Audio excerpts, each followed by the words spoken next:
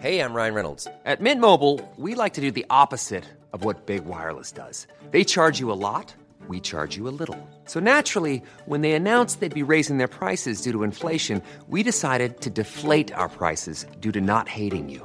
That's right. We're cutting the price of Mint Unlimited from $30 a month to just $15 a month. Give it a try at mintmobile.com/switch. $45 up front for 3 months plus taxes and fees. Promo rate for new customers for limited time. Unlimited more than 40 gigabytes per month. Slows full terms at mintmobile.com.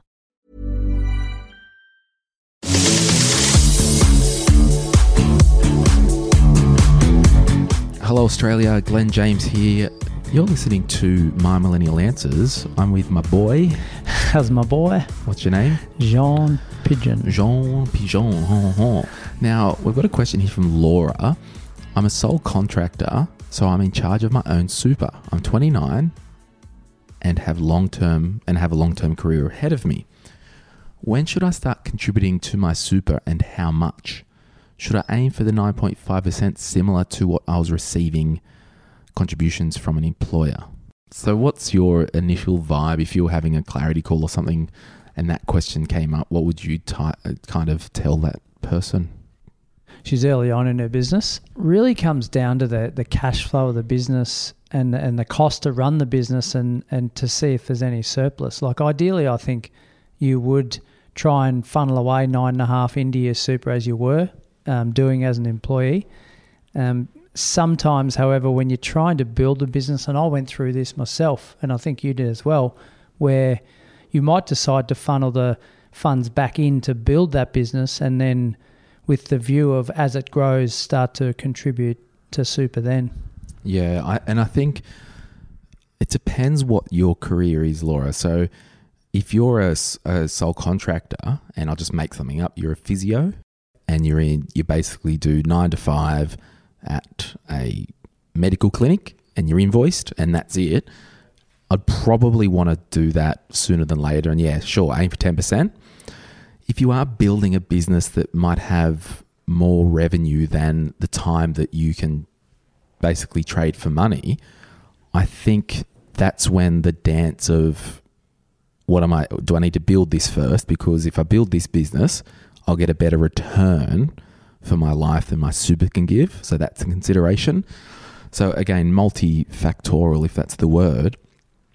But I would really encourage you, just as best practice, do something.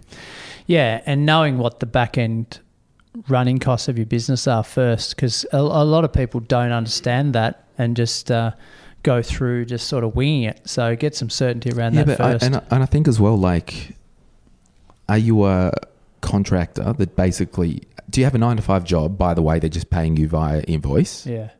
Or are you building a business? But I think once you're self-employed, John, you kind of woke to this new world of what does your money look like? So it might be that you've got a boner for property like you do 25/8 and you can go, well, I can put 10 grand in my super or I can put that towards an investment property. Yes. Because a lot of people say, oh, I've got no super. Like they've been self-employed and you've heard it, I've heard it. I've got no super. I've been self-employed for 1,000,000 years. I'm talking like Donald Trump. Yeah. I've been self-employed for 1,000,000 years and I've got no super. Oh, but I've got 3 investment properties. Yeah. I'm like, hey, mate, welcome to life. That is your superannuation. Yeah, that's right. Superannuation in Australia is a tax-effective environment to build wealth for later in life. So my challenge to Laura is, what are you doing for the Laura of tomorrow? Yeah, all roads lead to Rome. That's right. And the Laura of tomorrow, what are you doing for her? Are you buying an investment property for her? Yeah. Or are you putting money into a managed fund? Oh, by the way, that's wrapped in super. Yeah, it's going somewhere. So I don't know if we've answered it, but we've hoped answering that question just to keep you thinking about the different options. But for me personally, that you touched on, John, when I started my business, because when you're a self-employed person, you do not have to pay super by law. No. Now, if I'm self-employed and I have a company structure and I'm an employee of that company, I have to pay super based on the salary that I earn because I'm an employee. Yes. By the way, I own the company. Yes, and for the first year, myself and Amy have to pay super now. Yes. Yes. Oh, wow. We did some restructuring, did we? We did. Okay, that's cute. I think Australians are conditioned to putting money into super, aren't they? And they believe that that's the only, or not believe, but they think that that's the main key for retirement. Yeah. If you are self-employed, so I started my business self-employed. I didn't need to pay myself super. Then I moved to a trust structure, and technically I wasn't an employee at the time. So for me, I had more bang for my buck investing in my business. And also, at times in the first couple of years, do I want to make sure my rent's paid this month and I've got food to eat, or do I want to put money into super? Yeah. Now, it's a pretty simple thing that, well, super can wait. So for me, absolutely, it was important that I invested that money into the business, because if the business was successful, and remember, I think 75% of small businesses fail within the first 3 to 5 years. Yeah. I knew if the business could be around in 5 years, I would then be able to get around to pay. Yeah, you got the chance to pay paying super. Yeah. Yeah, you can't pay super if you're not And existing. I mean, that would be cute that, I've started this business and I've paid 10 grand of super the last 3 years. Yeah. And the business crashes because I've got no money, but I've got money in super. It wasn't cash heavy. Yeah. So I think, Laura, I would probably say to you, are you starting a business or are you just contracting? So it's your long-term plan. But yeah, good work, Laura. Here's a question for you, Johnny, from Justin. Me and my partner have saved almost 20 grand in a year. That's pretty good. Well done, Justin. For a house deposit. Are we better off continuing to save to avoid paying LMI, probably another 40 grand, so 60 grand in total, or get into the market with what we have now and save the $1,200 rent that we pay per month? Now, before you answer that, John, I will say, if you're listening in Sydney and you're thinking, you can't buy a house for 600 grand or whatever it is. Yeah. It's like not everyone lives within 10 kilometres of Sydney. Yeah. There are regional areas where you can buy a house for 300 grand. So we've got listeners everywhere. Mm-hmm. Everyone's situation's important to us and our community. So what would you do there, John, for Justin? Yes. So if I was 21-year-old John, I'm presuming Justin's 21, right? Sure. Or buying my first property, I personally would say I would pay the LMI and get into the market quicker, as opposed to saving or spending the time to save the extra 10% to avoid the LMI, because the market could, and I say could, leap ahead of me in bounds. Depending where he is. Depending on where he is. And that's one important part of it is where are you living and what market are you in, and what is that market doing, and historically what's it done the last 3 to 5 years. The other point he says there is save the $1,200 rent we pay per month. Renting's not a bad thing in my mind. So $1,200 per month is, when I was at school, $300 a week, right? The interest that he may pay on his home that he lives in. Sorry, I'm just thinking, did you do 1,200 times 12 divided by 52? No. Per calendar month, yeah. No, I didn't. I did 1,200 divided by 4. If there's 4 weeks in the month. Yeah, but some months there isn't 4 weeks. Oh, well, anyway, sorry. I'm being a dick. Yes, you are being a dick. So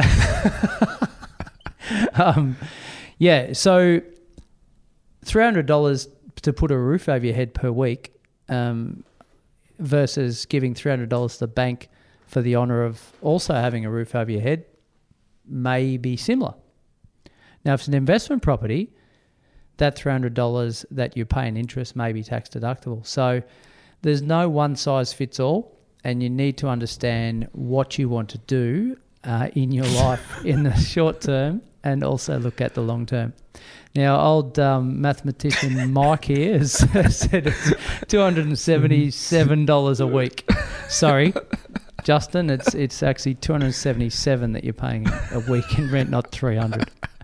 Sorry, so it makes my argument even better. Totally. There's all different people listening, and correct. So yeah, and I think so. John, you've touched on an important point there, and I want to take that up to 11 as well. It's like you've got another 2 years of saving based on what you've saved in the last 12 months.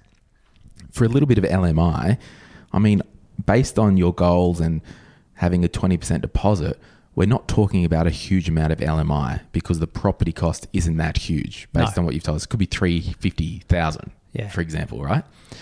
Now, I would say getting into a house that you can call home and start to live and enjoy your home, I don't know if I can get into a house, it's going to add more to my life in terms of value and quality of life, because there's no certainty of getting kicked out of home or getting evicted. If I want to paint that, I can do that. If I want to do the garden. Yeah. You're challenging what I said. Is it? No. I'm saying it's a good thing to get moving straight away. And buy your own home? Yes. To live in versus renting? Yes. Okay. If that's what you want. If that's what you want. Yeah. Yeah.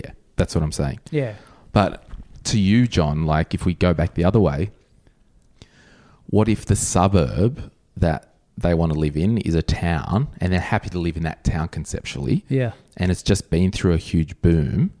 It might make sense to keep renting for 2 years, buy elsewhere, and then swing back around and then buy in a couple of years. Yeah. But it's that lifestyle trade-off, isn't it? It's like, I want to own my home, grow the lawn, cut it, change it to purple lawn and all that. Yeah. We can still grow the lawn and cut it. Yeah. Can't you? That's right. The landlord won't stop you from doing that. But the good thing about renting, and I'm not bang on about let's go and rent and do nothing else, but you get to choose where you want to live, which in a lot of cases actually enhances people's lifestyles. Yeah, but if you're conservative like me, I hate the fact when I rented that any minute, and it's an irrational fear, right? Yes, it is. That I could get evicted or, that freaking, I hate the colour tiles in the living room. It's giving me a stroke. I want to, it wasn't for me. And for me, if I was in a hot market and was ready to buy and could buy to live in, given the lifestyle benefits that could bring me, I would be very interested. Yeah. It's the same as having a girlfriend versus getting married. Sure. But don't know about any of those. You could change girlfriends, as in renting. Yeah. But when you're married, that's your home. Exactly. Yeah. Unless you find another home. Two homes at once. But so Justin, we just want you to have the discussion, and even if you got a bit of paper and did pros and cons of renting and saving for another 2 years, and then another column, pros and cons of jumping in now. And with your partner, sit down, fill out, write as many as you can. Yes. And put a third column, Justin. I challenge you to put a third column that says rent vest for 10 years and then come back in and buy your home outright or with less debt. Yeah, it's cool.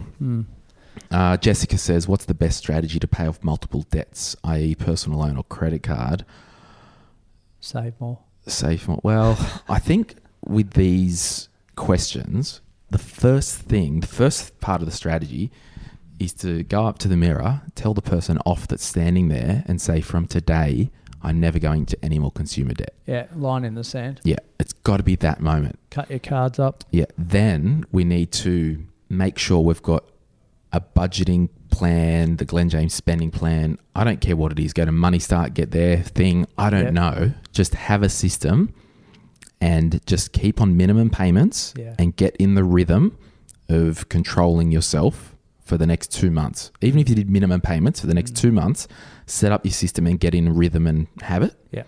Then I think the debt snowball is the best method, which is line up your debts smallest to largest, pay them all on minimum payments, and then any other money after you've done your budget. And in the Glen James spending plan, there's a tab that tells you how much is left over per week. Yeah. That amount there, I want you to attack the smallest debt first. Yeah. Then when that's gone, take what you're attacking it with and that minimum payment and move it to the second one. Yeah. In fact, in the spending plan online course, there's a 25-minute video about getting out of debt. Cool. Yeah. So have the early wins, you're saying? Yeah, you've got to focus first on the person in the mirror, deciding I'm never getting back into debt and I'm getting my money under control. Yeah. Even if I'm not even worrying about my debt, I'm just focusing on minimum payments for the next 2 months, getting a system in place, then I'm attacking debt. Yeah. If it's a long-term strategy, because if you just wake up one day and go, I want to punch the debt, punch, the debt will go, then you'll see something else. You'll go and get more debt. You haven't actually fixed the problem. You're treating the symptom. Yeah, that's right. You've gone to the doctor. But was I clear? You're very clear. Yeah, it's like running a marathon. You just don't go out and train as though the marathon's next week, do you? You've got to build. I wouldn't know, but sure. Oh, yeah, you will see. I reckon that's on your bucket list. Nah, to do it's one definitely not. And lastly, Manal asks, how does equity work? What is it and how is it beneficial when buying a second property? And you've got less than 5 minutes, John. Leverage. So how does equity work? So Manal, great question. You've got a house that's valued at $500,000 for argument's sake. You've got a debt that is $300,000. So the equity in that property, round numbers, is $200,000. The bank won't allow you to use all of that $200,000 because that's too high risk for them.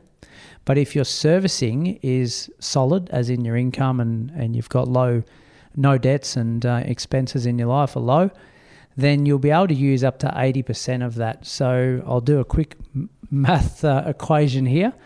500,000 times 80% is 400,000 minus your debt is 300,000 or minus the debt of 300,000 gives you usable equity of 100,000. So if your servicing is good, Manal, then the banks may say, well, you can actually take that 100K in paper value and it's a loan from the bank. It's not yours to spend and not pay interest on again. It's a loan from that institution to say you can use that 100 for whatever you want. So you could actually go and buy a boat with it, right? Which is quite dangerous actually. But presuming that you're wanting to buy that second property, so that 100K would be used for your deposits and costs around that next property. Period. Sweet. And if I owned a house, I actually wasn't listening, I was on my phone. If I owned a house worth $600,000 without any mortgage, owned it outright, I'd have $600,000 worth of equity. Yes, but the usable equity that the bank would probably, would have a ceiling. It wouldn't allow you to use the whole amount, just too risky, and your income would need to be too high. So, yeah, there will be a ceiling when it comes to how much equity you can pull out. The bank will also look at what you're purchasing as well to maybe say, well, if you're getting a 5% gross rental yield on that versus a 3%, that may help with some funds as well. All right, thanks for listening to my Millennial Answers. Thank you. We'll see you guys soon. Bye.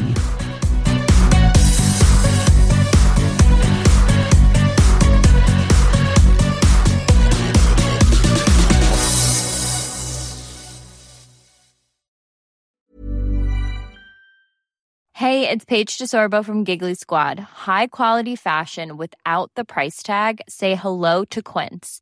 I'm snagging high-end essentials like cozy cashmere sweaters, sleek leather jackets, fine jewelry, and so much more. With Quince being 50 to 80% less than similar brands. And they partner with factories that prioritize safe, ethical, and responsible manufacturing. I love that. Luxury quality within reach. Go to quince.com/style to get free shipping and 365-day returns on your next order.